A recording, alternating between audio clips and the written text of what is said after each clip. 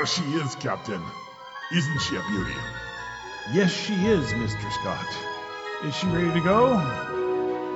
Aye, sir. She's ready to go to the stars.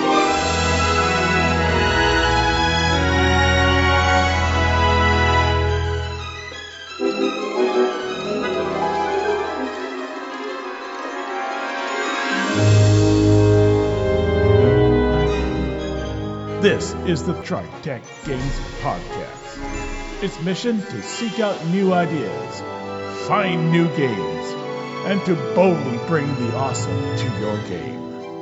Mr. Scott, Warp 9. Aye, Captain.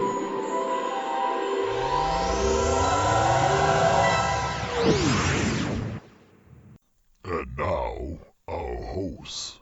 This is Bruce. This is John. This is Trav. This is Pixie.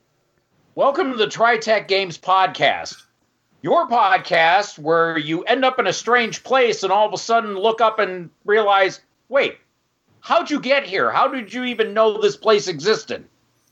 I don't really care how I know this place exists. I just want to go home. Tonight, we are continuing my report on how Bureau 13 OGL had content from the Second World source book by Stephen Palmer Peterson added in. It was something that I had done due to the open license that Mr. Peterson put into the Second World source book, that everything in it was product identity.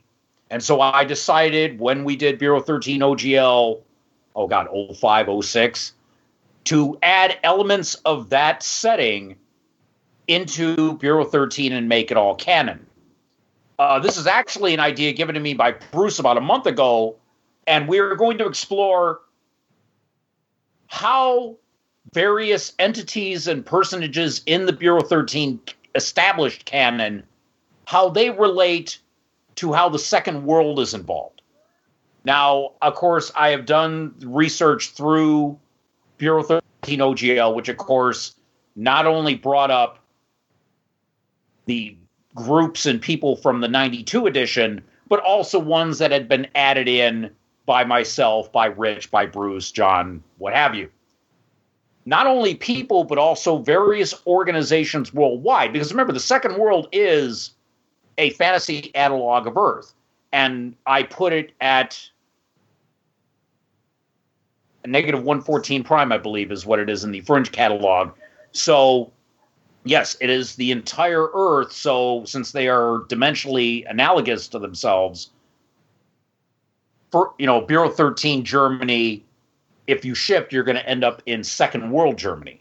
So tonight we're going to explore all the various Bureau 13 people and groups that might have knowledge of the Second World and how that interplays with that. Because I just added that the two worlds were linked, and what I had taken from from Second World source book and put into Bureau 13. Tonight we're going to dig a little deeper and get into the people that you know and, well, like or hate, depending on who they are, in the Bureau 13 canon. As I said, I took, yes? Yeah, these are the people that are listed in most editions as the friends, enemies, and in-betweens. Yes. And as I said, a lot of these people, when I did the research, it was just a matter of yes, yes, no, yes, yes. Because there are just some people in this, they would have no reason whatsoever to know that there is a dimensionally coterminous Earth right there, and you just need magic to pierce it and you're through.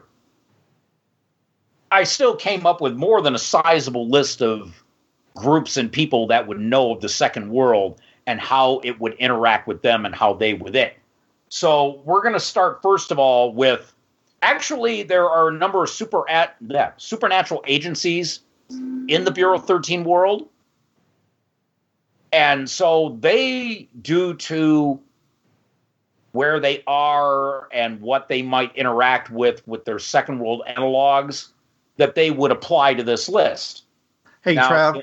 Yeah. One point I wanted to find out from you, okay, because I've forgotten it since the last time we did this. Yes. The connection between the Second World and and Bureau 13 Prime. Has it always been there, or if it was a rift or a connection that occurred, how long ago did it happen? Oh, yes. Well, in the Second World Source Book, they mentioned something that at one time the worlds were one world, and then and the Vector Warden, which are the wardens that manipulate time, and they can teleport, and they can actually like sever their own timeline. They have sensed that there is 5 seconds of time which just cannot be accounted for. There is a theory that says it was in 1923, like September 21st, 1923, that where the two worlds split, where you ended up with a relatively mundane world, which would be Bureau 13 Earth, and then the second world, which is all about fantasy and magic and mythical creatures and whatnot. So, but the Sundering, as it's called, that theory in 1923, it's somewhat doubted because there are so many instances in the Second World where cosmic events like that happen. But for the purposes of the game and the canon, I chose that where in 1923 those two worlds split and the more fantastical world became the one out on the fringe paths. And I think John mentioned something about how you can flip primes and alts. Yeah. We can just hand wave and say at that time it was a flip due to the Termeller, using their technology, and it just all synced up. So okay. I just wondered because, when we talk about different groups that are going to be aware of the Second World, then, it's something that took place in like the 1800s, right after the formation of Bureau 13. Those groups wouldn't know anything about it because it didn't actually exist. Right. Well, that was all. That's why I wanted to do it. Yeah. Oh, no, I'm just using the Sundering that they talk about in 1923 because it just seemed to work, and the Bureau had already been well established by then. Let's see, they came out in the 1860s, so it was already, the Bureau had already been in service for 60 years. Close to that. Yeah, about 60 years. So that would give them enough time to, and they already had magic by then because they were using a witch and an alchemist by 1889. So even then, Josie knows what I'm talking about. She's playing the witch Samantha Poole in my Friday night Black Powder campaign.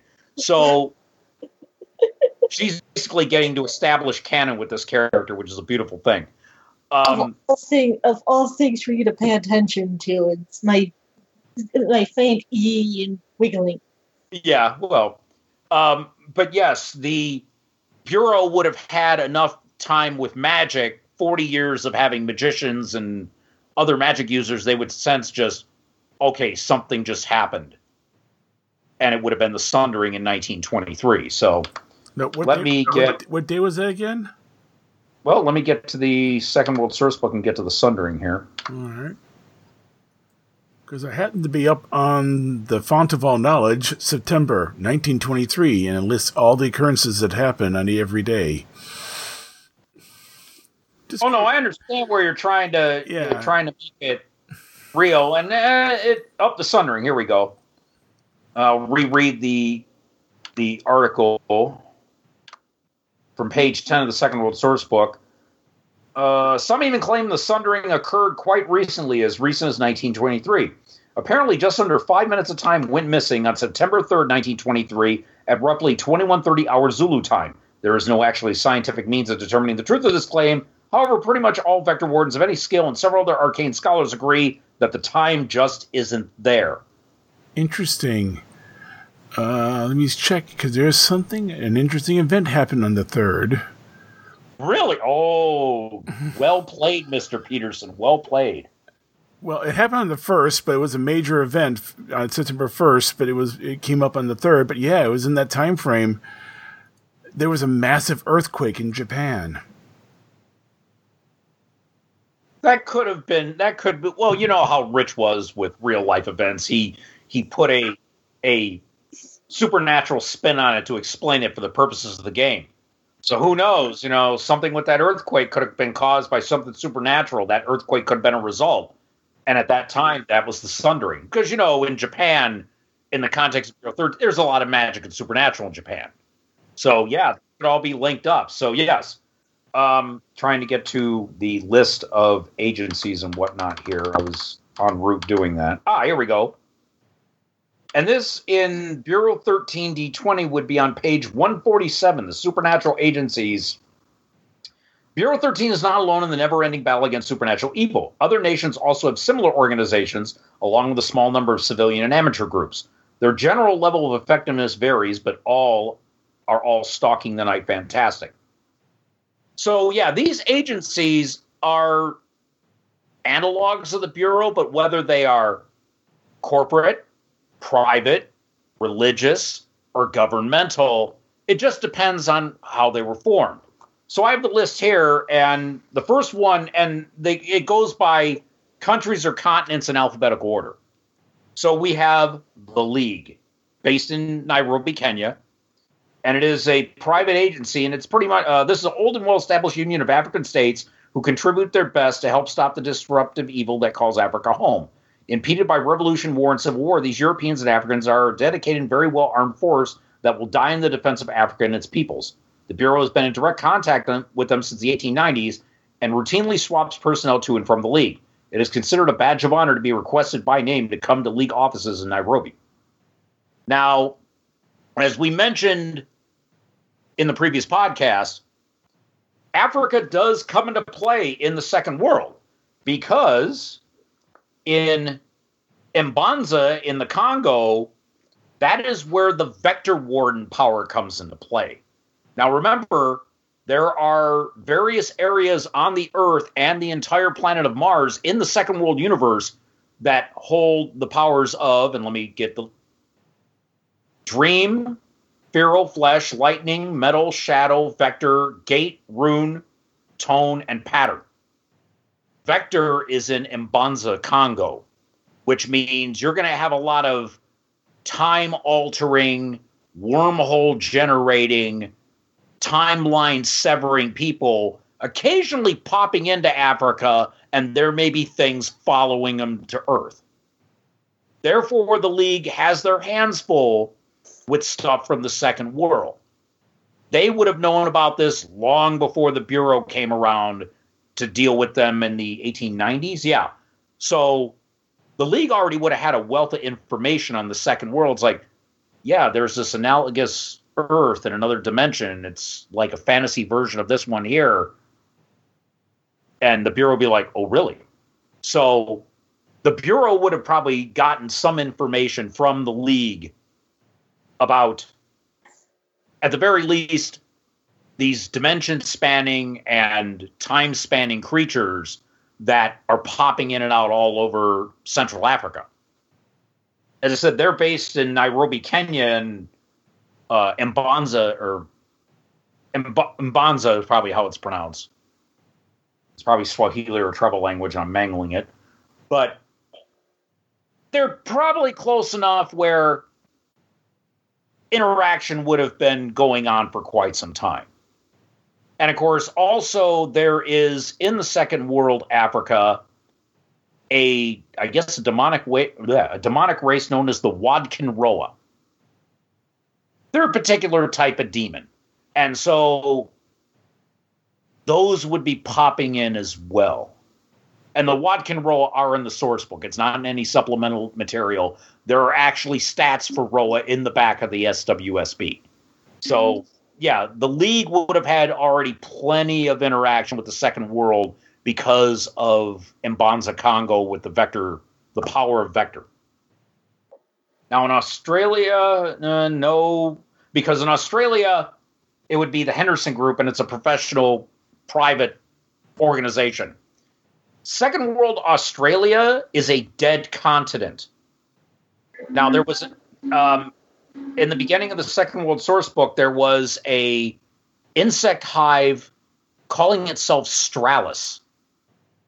And Stralis gained a hive consciousness. The hive itself gained sentience. And after a while, with a lot of internal fighting and whatnot, it basically ate itself to death. And Second World Australia is barren, and it's got these massive tunnel networks all underneath it. But Africa was just recently discovered in the Second World. So as far as any analogous interaction between Second World Australia and the Henderson Group, they would know nothing in the Second World. All they would get is secondhand knowledge from many other organizations. But as far as their links between Bureau 13 and Second World, the Henderson Group would not know anything. Now, the next one is Canada, and it's the Royal Canadian Mounted Police Division 513, based in Montreal, Toronto, and Whitehead. Now, they wouldn't know of the Second World because the wastes, which are around the area of the St. Lawrence Seaway, just south. So it's like, south, eastern Ontario, and northern parts of New England in the Second World, due to the incident in Montreal in 1923. Basically, two mage colleges went to war and turned that area into a magically radioactive wasteland. Because it's so dimensionally thin there, you're going to have people popping into like eastern Canada. So RCMP Division 513 would know of the Second World because of these incursions. Also, in the Second World, you have the gnomes that are there. They're all based up in the Arctic Circle. And you know how gnomes are with magic and maybe techno magic. You're going to have dimensional breaches from those gnomes popping in every so often. So I'm pretty sure there's more than a few Mounties who speak gnomish. Actually, I don't know about gnomes and magic. Do you want to expand on that a little bit? One of the conventions I've always had with gnomes is that they're good with magic. They're good with illusion magic, especially. They're fantastic alchemists and scientists. The convention I usually have with gnomes in most fantasy games, that if you're looking for any relatively high technology, clockwork and approaching steamwork, go to a gnome. That's always the convention that I've used and that I've seen for a gnomish race in a fantasy game. And in the Second World, gnomes just happen to come from the Arctic wastes. So, there might be some in Canada, there might be some in Russia, there might be some in northern Scandinavia, but because of their magical incursions, because, they're going to make some machines going to go wrong and they're going to end up in Bureau 13 Earth. They're going to cross the forge and bing, okay, this is not home. Oh, God, we did it again. So why are they coming from the Arctic waste? Is this some reference to when that's just where Stephen Palmer Peterson said, okay, how I mentioned that all halflings born in the Second World come from London, all gnomes born in the Second World come from the Arctic regions of Earth. All right, so this isn't any kind of reference to the fact that some people think that the pole on the Earth once was at a different location, and that the current poles used to be in a temperate climate. Oh, kind of a nice reverse thing on the Hobb theory. Oh, I see what you did there. HAAB. You lost me. Okay, Josie, there's a book, and my late stepfather told me about it. It's called the Hobb theory. Okay, you know how Earth has its north and south pole, and it's at a tilt? I forget the exact degree. Well, the Hobb theory is that it's starting to spin like a top, how it wobbles. And after a while, a long time from now, those poles, what we know as our magnetic poles, are going to be at an equatorial level. Needless to say, that's going to change the entire meteorological system of this planet. And Bruce was just sort of alluding to like a reverse of that, where at one time, some people think that it was that way, and then it turned into what we have currently in human history, and that it may turn back to the way it was again in the future. Yeah, and technically, the poles have moved, but not in the way you think. Tectonic plates, tectonic movements. What was Canadian Shield was more temperate many millions of years ago. Oh, no, this Hobb theory is going to act over millions of years. We're not going to see that in our lifetime. But I just remember my stepfather telling me of this book that he read like 40 years ago. My stepdad died in 2000, so I mean, this was a while back. But yeah, Bruce was just alluding to something, and it reminded me of that book, The Hob Theory. So right, and my point is that if the gnomes, in fact, were a very ancient race, then they could at one point have arisen in a more temperate area, and then as it became more and more Arctic, they could have gone into burrows and the subterranean dwelling because they didn't want to leave their homeland. Okay, right. And now, as people go into that area, they're now seeing them come from the north and say, oh, they're creatures of the north. Well, yes, but not always.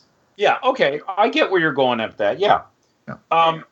But the gnomes, with their penchant for magic and even techno magic, because it's not that far to extrapolate that if the gnomes are into like clockwork tech, and the gnomes are already exceedingly proficient with magic, especially illusion magic, they're going to do some type of accident. It's going to cause a breach, and they'll end up in first world Canada or first world Russia. Through that and incursions from the wastes, which are like in, as I said, southeastern Ontario, southern Quebec, and near like just south of the St. Lawrence Seaway, so up in like very far northeastern New England, you're going to get breaches, dimensional breaches from the second world to the first world. So RCMP Division 513 will know of the second world because of that. I'm also wondering, because you said they're Arctic, you also besides Russia, you have Greenland. Oh yeah. What country controls Greenland? It escapes me right now. Oh, Denmark. Yeah. Okay. All right, let's see. What other one? Ooh. The next one is the group from, I believe, China. Yes. People's Liberation Army Group 703, based in Beijing and Shanghai. It's a super secret faction of the old Red Guard that has occasional contact with Bureau 13. They are ruthless in their treatment of the paranormal and are known to have imprisoned ancient Chinese wizards. Hong Kong and Second World is where the power of motion comes from. You can actually, if you practice to be a motion warden, you can actually do all that cool wuxia martial arts stuff, because those are all motion warden bindings. So there's going to be, because the coterminous nature of the first and second worlds, the dimensional barriers are especially thin there. In the areas of the great cities, dimensional breaching seems to be easier because of those great cities. That's why you have a lot of first world influence in like the City of Ruins, which is Second City, New York, or the City of Dream, which is Second City, Los Angeles, or Second World, Los Angeles. Second City, Los Angeles is a lot funnier, folks, trust me. Yeah, so People's Liberation Army Group 703, they would know because they're going to be dealing with a lot of motion wardens coming back. And most of these people, most wardens end up being first worlders that get exiled and they pop back. Even if it's only for a couple of days, they make their presence known when they come back. And so People's Liberation Army Group 703, they're going to know the second world from that. These motion wardens coming back and doing all the stuff that...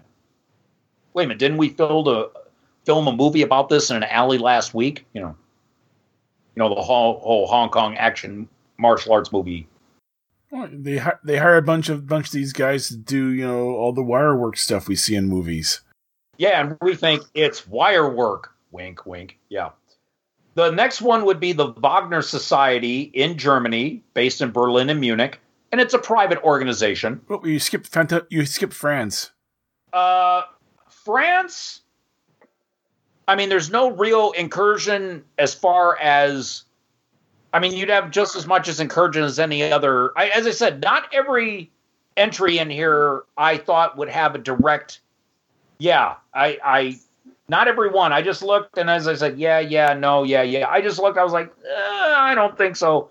France would have just as much as any other place. Now, Germany, there's a good reason why the Wagner Society, you got to remember, in Second World Germany, Berlin is the power of the Metal Warden. That's why Second World Europe has that steampunk aesthetic, because Warden bindings can be converted into spells. Spells can be converted into magic items. If you have an artificing factory, you can make, like, put them into, like, you know, pillars along roads, and all of a sudden, look, they've got motor cars running around, and they've got steam trains all over Europe, which is how First or Second World Europe is. Therefore, the Wagner Society, they'd be dealing with a lot of Metal Wardens coming through, which means you have people who can use guns really well, because if you get the fire and steel power with the modern guns enhancement to that binding, remember, the fire and steel binding for Metal Warden, it allows you to use primitive firearms in a place that you normally wouldn't. If you have the modern, there's fire and steel, there's one other, and then there's modern guns. If you have those, it just means you get like a +3 to attack and damage. So here it is, if you got a Metal Warden walking around modern day Berlin and he's got a gun in his hand, he's going to be a heck of a lot more deadly with that gun because of the fact that he's got that enhancement. He's actually using the power of the Metal Warden, which also includes heat and fire, to propel that bullet farther and better. Because I noticed how we mentioned that the Wagner Society is using a lot of equipment left over from the Nazis. Well, yeah, they're using stuff from the Thule Society, which was out looking for, you know, holy relics and. Oh, no. It's been, even in real life, Hitler was a massive fan of the occult, and the Thule Society was a part of our real world Nazi regime. So, yeah, I mean, the Wagner Society is using a lot of their stuff. Let's see, dedicated to the disposal of legendary creatures and manifestations of pagan gods. They are privately financed. Much of their equipment is left over from the Nazis in World War II.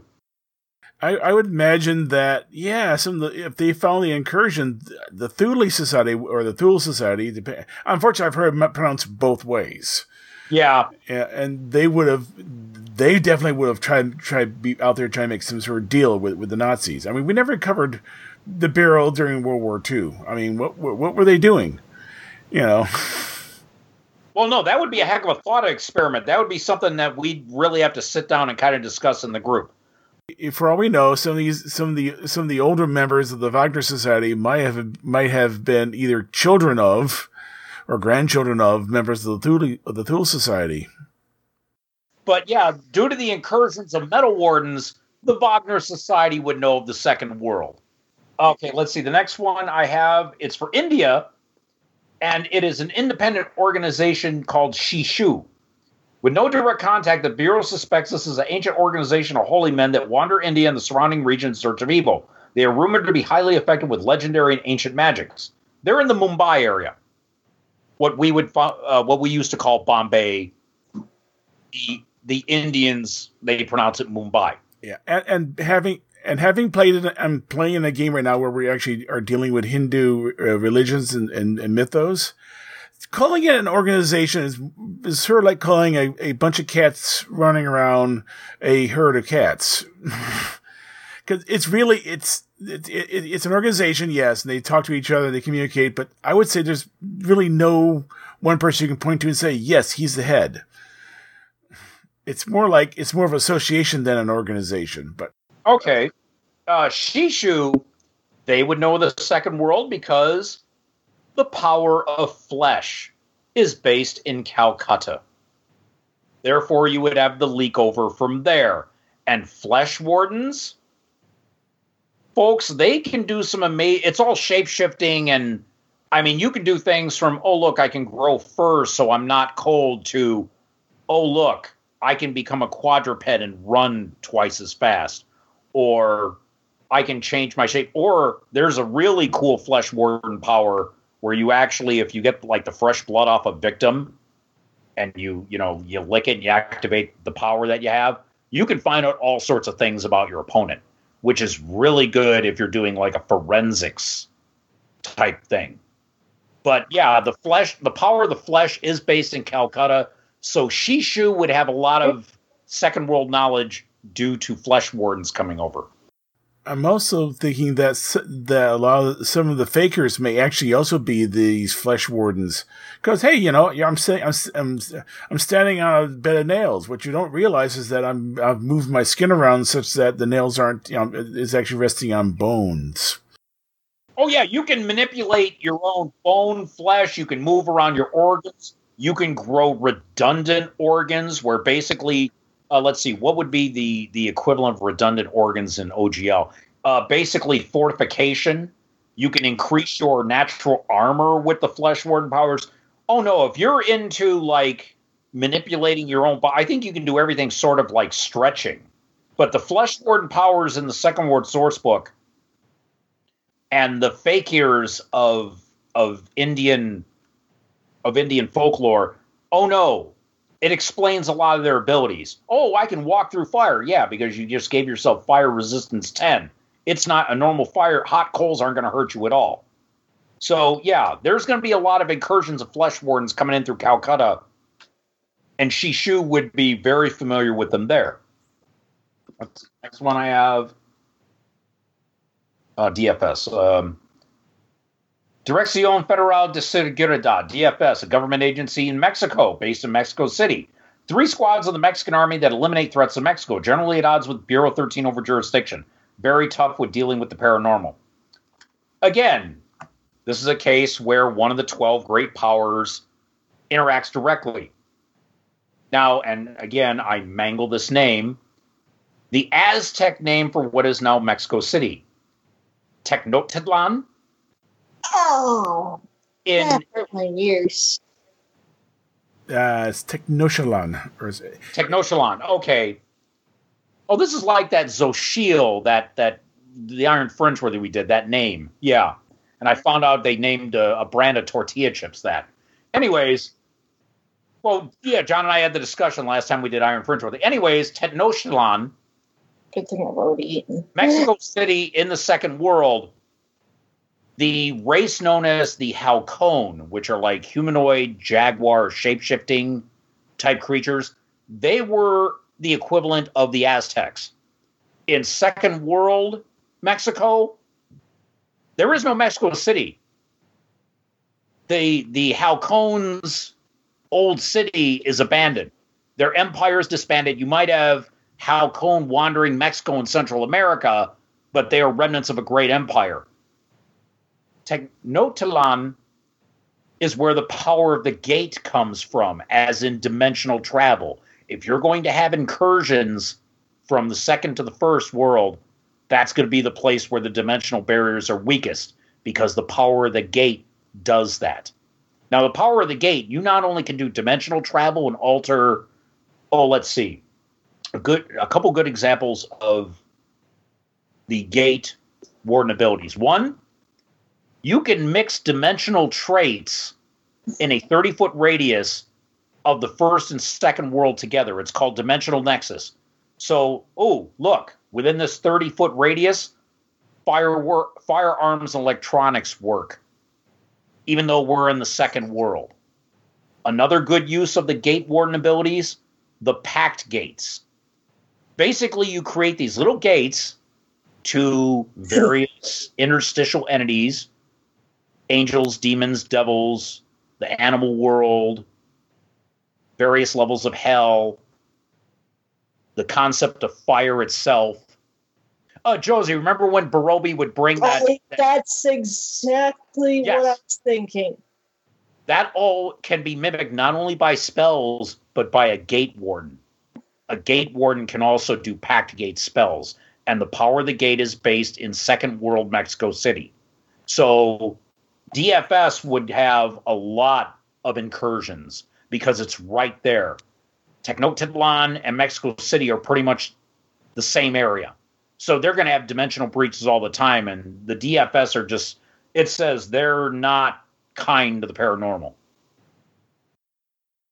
That's the point I wanted to bring up. There's a number of these groups that you've already just mentioned that talk about how tough they are on the paranormal.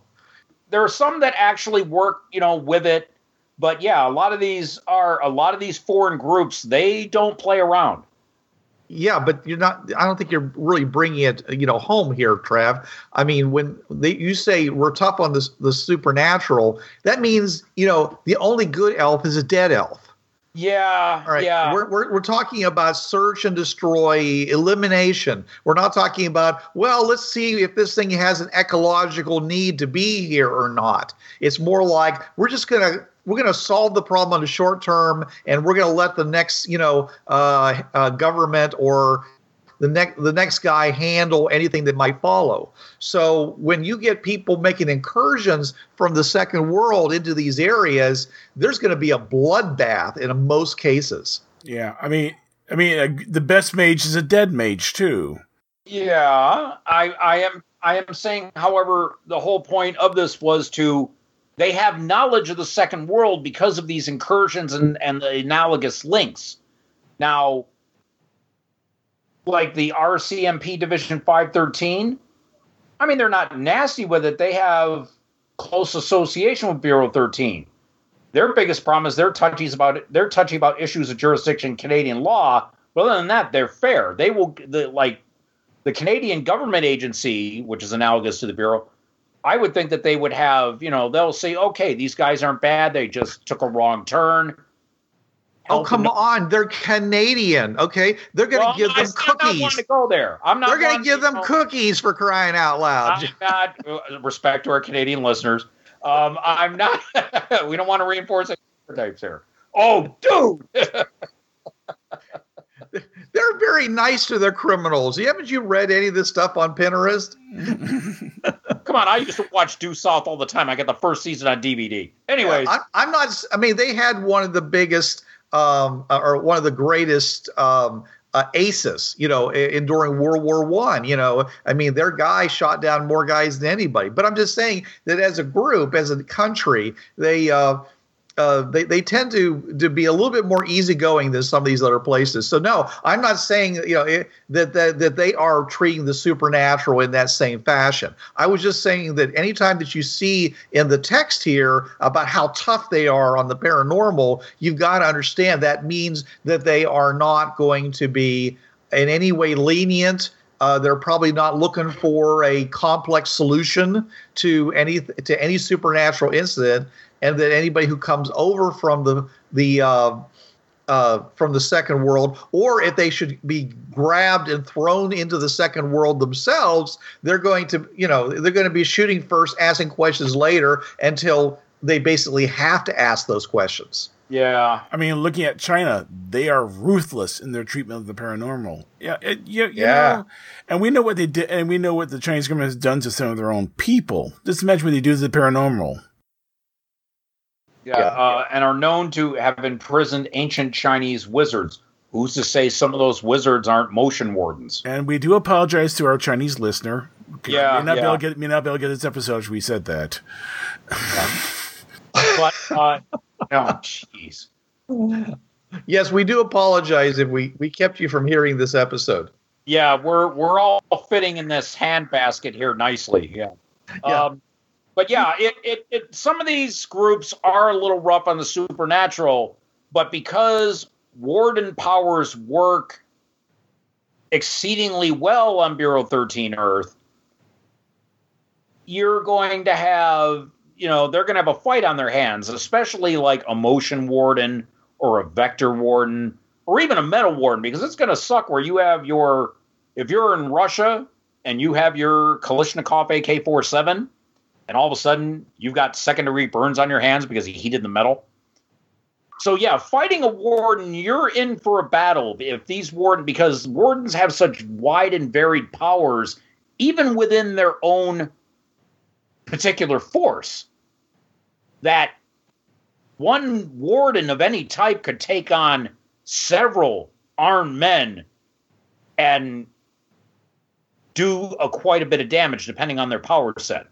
I do have one more here as far as international agencies, and that would be based in Aberdeen, Cardiff, Liverpool, and London. M13, otherwise known colloquially as the Farm. Now, the Farm and the Bureau have had a long-standing relationship for decades. This is an ultra-most secret for the King's Eyes only unit of the British Secret Service, a division of MI5 military intelligence in New Scotland Yard. Their mission is to protect the United Kingdom from internal and external paranormal threats. Maintains a close link with Bureau 13 and the Henderson Group, which is in Australia. London, the power of shadow. They're going to have more than a few dark-skinned halflings popping in now and then, and probably many of them work with the farm. And please, when you go to Cardiff, don't stand in that one spot. You know what spot we're talking about. Oh yeah. Because unfortunately, that's for some reason when they did the series, did the TV series. Oh, now I can't remember its name now. With Captain Jack Harkness and Torchwood, they were like 2 blocks over from the actual place you don't want to stand. But yeah, the United Kingdom, because of their link to Second World London. Oh yeah, they're going to have that. They're going to know about the Second World very much so. And it probably would have been a very long-standing. Well, they're saying for the King's Eyes only. That's the thing with M13. Which king? How long has M13 been in existence? Well, it wouldn't have been called M13 because M13 would be a recent Edwardian era naming convention. So before that, it would be the Ministry of whatever. Okay, so M13, that Edwardian, that would have been post-Victorian, so early 20th century? Yep. So that means M13 has been around for 100 years then. Even then, 100 years of possible interdimensional excursions from Second World Britain.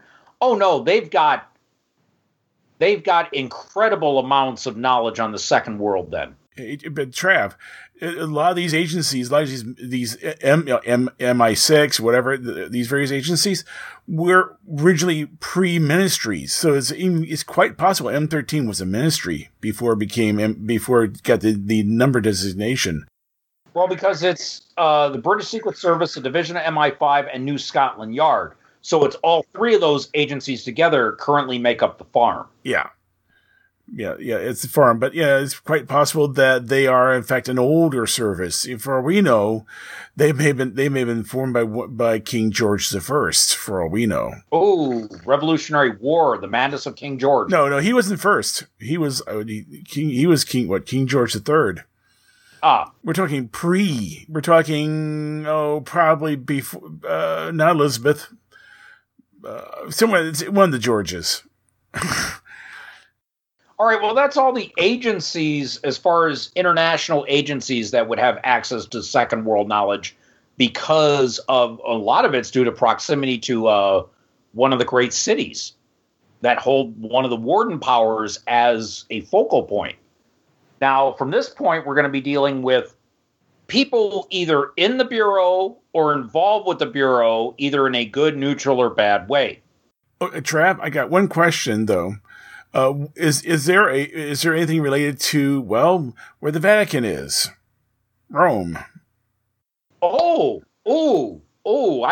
totally forgot about that. Thank you, John. Yes. The Second World Catholic Church is based in Rome. And in the Second World Source Book, you have your list of favors you can do. You can gain Second World Vatican Library access, which means the Vatican would have that crossover as well. Now, they're not a great city. There's no warden power base there. But the Second World Vatican, with a number of clerics that can do plane shift, oh no, the Vatican knows. Thank you, John, for bringing that up. They would have massive amounts of interaction on that level. Don't be surprised if Pope Francis hasn't been talking to his counterpart on the other side, who may be a half elf, Mm-hmm. And female. That too, yeah. Hey. Yep. And I can see the lending library. The new guy in the Bureau's Vatican library, and it's suddenly there's this elf going there. Oh yes, I'm brother Moradin. I'm here to borrow a book we don't actually have in our library. And the Vatican Library is a copy of pretty much every written thing ever made. Since the 17th century, they've made a point of collecting originals or copies of tests from Asia and the Americas. This means that you can find any spell you want in the library. Yeah, it's a matter of you can also pretty much find any research information you want in the library, but there's so much of it that the cataloging is completely broken down, and you take a -2 penalty on research skill checks. But still, yeah, the Vatican library access, that refers to the Second World Vatican. I wonder if there's a little L space in there as well. A little what? Oh, it's from Terry Pratchett. He says, all libraries are connected to each other somehow, some way. Oh, I mean, you could do that if you want, but I mean, the Vatican... I wouldn't. I mean, if you want, yeah. Yeah, if you want, yeah. Now, I would say that all magical libraries might be connected to each other as long as the ones who own them don't dislike each other. Yeah. And, of course, there's one you have to make sure you bring a big bunch of bananas when you come visit. Bananas. Ook. And that reference escapes me. What is that, John? Oh, that's the librarian from the library in the Unseen University. The Wizarding University in Ankh-Morpork on Discworld. Oh, okay. He used to be human. He's now a 300-pound orangutan. Oh, yeah. My roommate has read the Discworld things, and he told me about that. Okay, yeah. Oh. Okay. Yeah, and don't be surprised. And don't be surprised if you have a magic library, or orangutan will show up to grab something you have. Yeah, and I'm reminded of the scene in Doctor Strange where Wong is there at his desk, and Stephen Strange is producing the sling ring. Grab a book. Wong turns around, grabs the book that's right in front of him. No, John, thank you for bringing that up about the Vatican. That totally that didn't click until just now. That was another thing of, oh yeah, right, that's that. Yeah. Well, so you're going to start with the friends and work our way to the enemies, or yeah, might as well just go along that way. Okay, so at this point now we're at it'd be page 150 of Bureau 13 OGL, where we start doing the friends, neutrals, and enemies of Bureau 13 who would have knowledge of the Second World in one way or another. And started going here. Oh dear. Okay, I'm going to pull one because you are not going to probably pull him because he probably has written all the treaties and properly handling all stuff from the Second World. Mike Bonkowski. Oh yes. Let's refresh their memory on who Mike Bonkowski is, there, John, since that was your edition. Mike Bonkowski is a real person. He's retired now, but he used to work for OSHA. And I remember, we used to game together, and I remember one time asking him, so how does OSHA deal with black projects? And he says, well, basically you get tagged and you get told you'll be working on this project and you make sure you got the proper clearance and all this stuff. And then basically you end up reporting to a special agency in OSHA. So yeah, technically there's an OSHA agency that deals with Bureau 13. But they don't talk to anybody. Everything there is ultra top secret.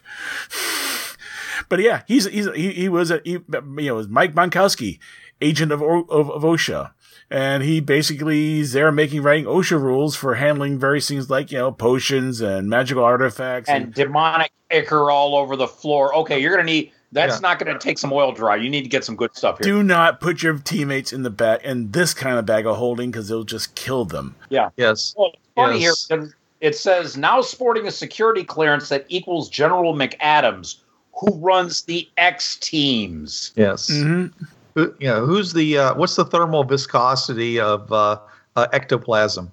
Mike can quote you and give you the regs on handling it. Yeah, right, exactly.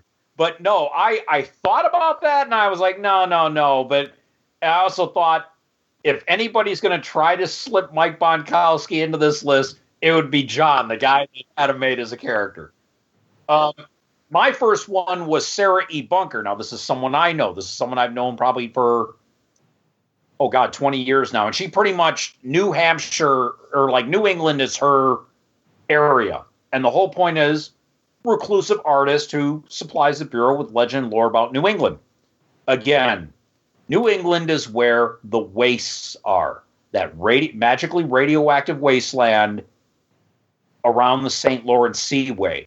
Sarah would have all sorts of knowledge of incursions coming in from there. And also, Sarah had been there one time. She went to the City of Runes with Team Candlestick. This is stuff that I wanted to work in there, and I just couldn't. I might do it at a future time. So Sarah does have knowledge of the Second World, especially in the New England. So that means she'd know a little bit about like Lord Trespass and the Ved Kayat, and not a little bit about the various power vacuum and players in the City of Runes. But yeah, Sarah would definitely know just by her living in the New England area up in Maine and dealing with the Ved Kayat near Nova Scotia and incursions from the West. So Sarah would definitely know these things. And she just due to proximity, she sort of got drawn in to all of this. And it's like, I mean, Sarah in real life is a very reclusive young woman. I have very little contact with her these days. It's like she's become more of a shrinking violet. But yeah, she definitely would have knowledge of the Second World due to proximity. Of course, the next one, well, yeah, Eidet. For obvious reasons. They would know about the Second World from the Fringe-worthy aspect. They visited out on the Fringe Paths, negative 114 prime, the Night Watch page. They would know, and they would have, come in through that way. So they would know about all around the world. They may not just know about a particular region. They would have done research on all 8 of the portals and where they all hit. Like one hits near Osaka, Japan. One is near the Isle of Man near England. And I'm blanking on the other ones right now. But yeah, Paris, France is another one. So yeah, I would definitely know about the Second World, but not from the Bureau 13 standpoint, but from their accessing in on the Fringe Paths. And of course, Shay Talbot would then know about it. And of course, for that was a character I made specifically through playtesting.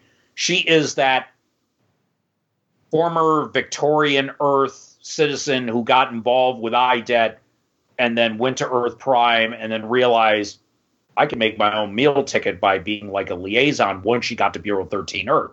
And John and I sort of made it canon that the adventure that dealing with Bureau 13 World Santa is where she said, oh no, I'm here to stay. And since then, she is now that interdimensional expert. Anything interdimensional excursion, you go to Colonel Talbot.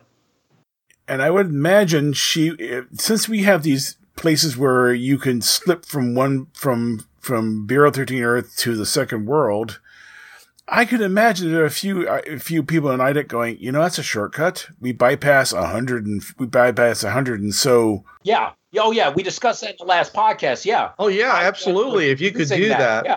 Oh yeah. Eidet in a heartbeat, because all they need to do is go through a Fringe portal.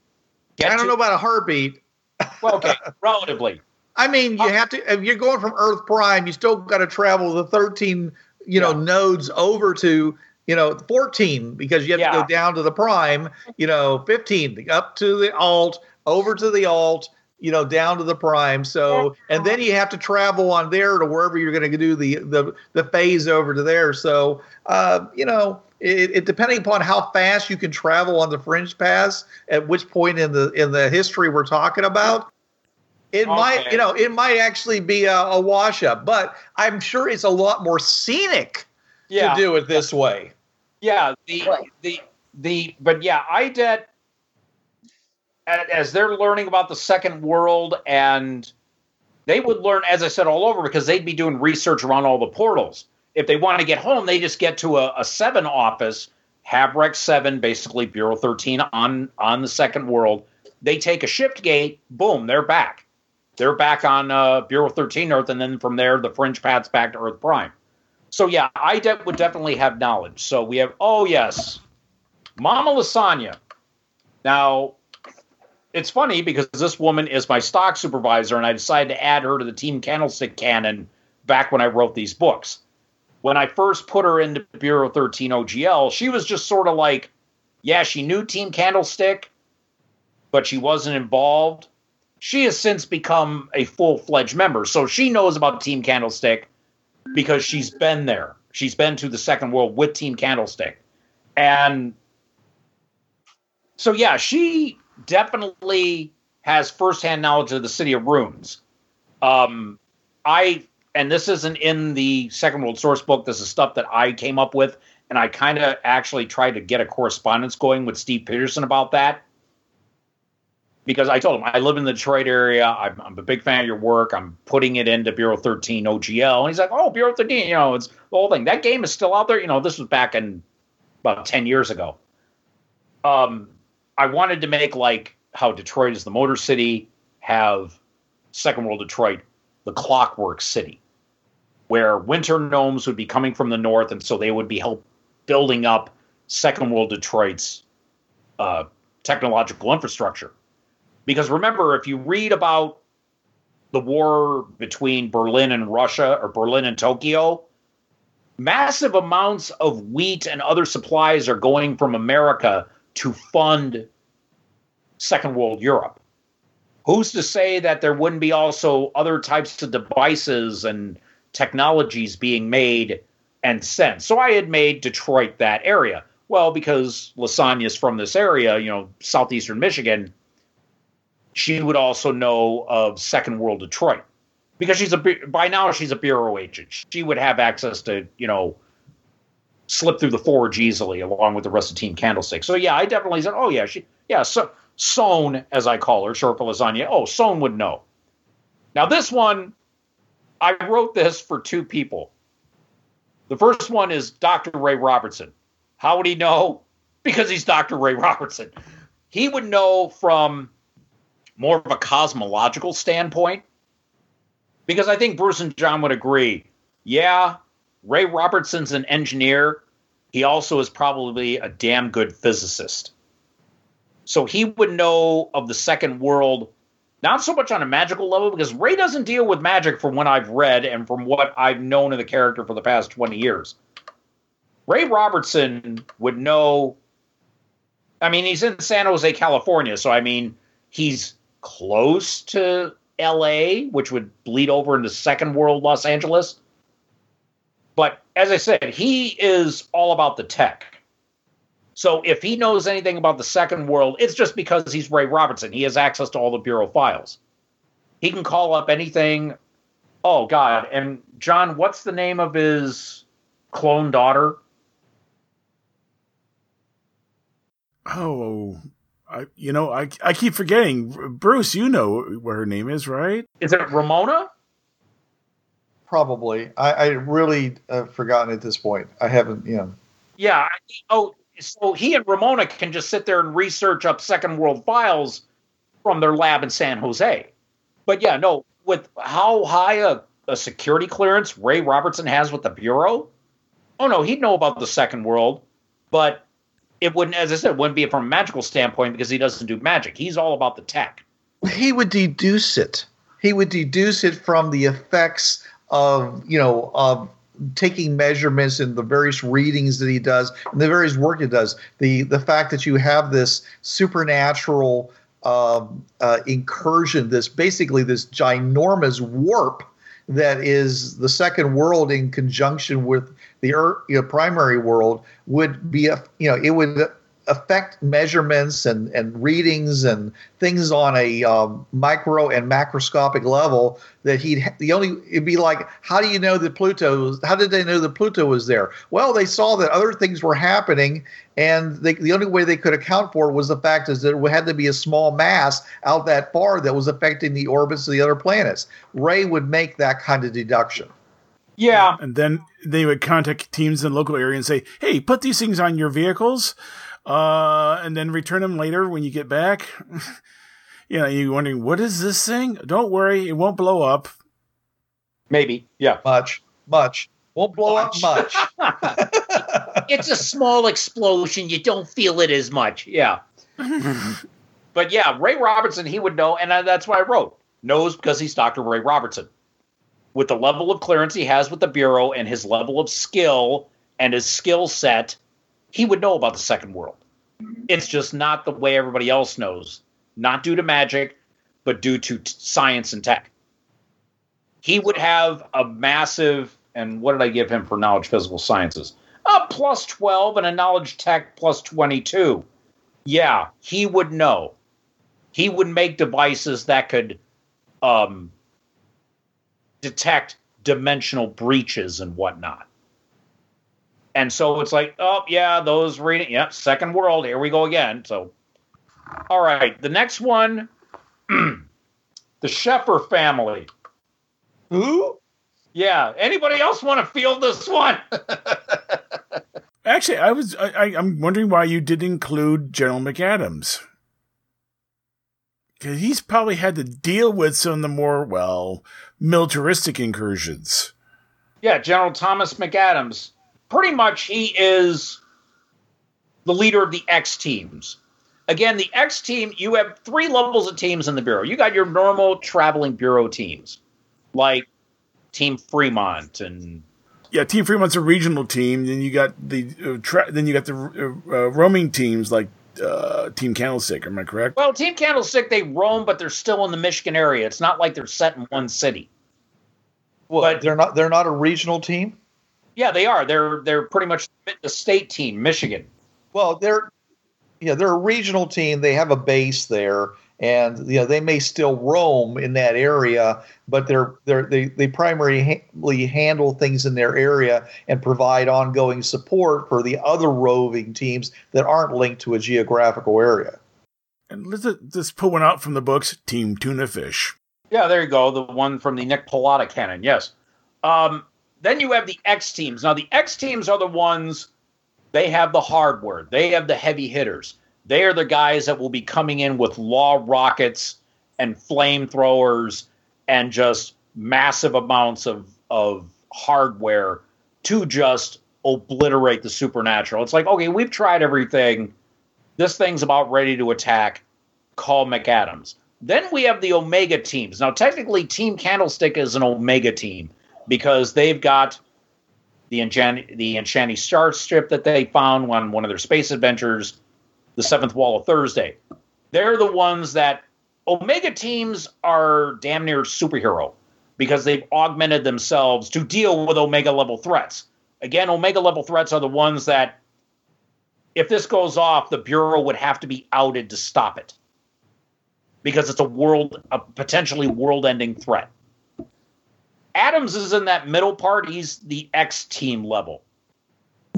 He would know, if he were to know, he would know just yeah, we had a pattern warden coming in, from Second World Mars chasing a void dragon, and it ended up in Poughkeepsie. Yeah, I just sent an X team there about a year ago. Some idiot warped in a bunch of mechanical warriors in the middle of Poughkeepsie, in the middle of Ypsilanti. Yeah. Oh, please. EMU would just see that as like Festivals in Grand Rapids. That's nothing. Festivals is like a giant puppet marionette parade. My former roommate is involved with it. He's an amateur puppeteer. Anyways, but yeah, at McAdams, yeah, you're right. I guess he would know. I mean, he wouldn't know much about the Second World, but he would know at least of its existence because of things popping in and him having to send an X team to deal with it. This is Bruce Sheffer saying there are a million worlds out there, so go explore them. This is John Ryer saying keep your powder dry and keep those cards and letters coming in. This is Richard Tahoka. Wait till you see what's coming next. And this is Trav. There's a reason why it's called gaming. It's for having fun. Yo, brothers. This was the TriTech Games Podcast. You know the drill. It's protected under the Creative Commons License 3.0. No commercial reproduction, no derivatives, and sucker, you best attribute this to the folks at TriTech Games. And if you don't, we'll be after your sorry butts, 'cause we're some bad mothers.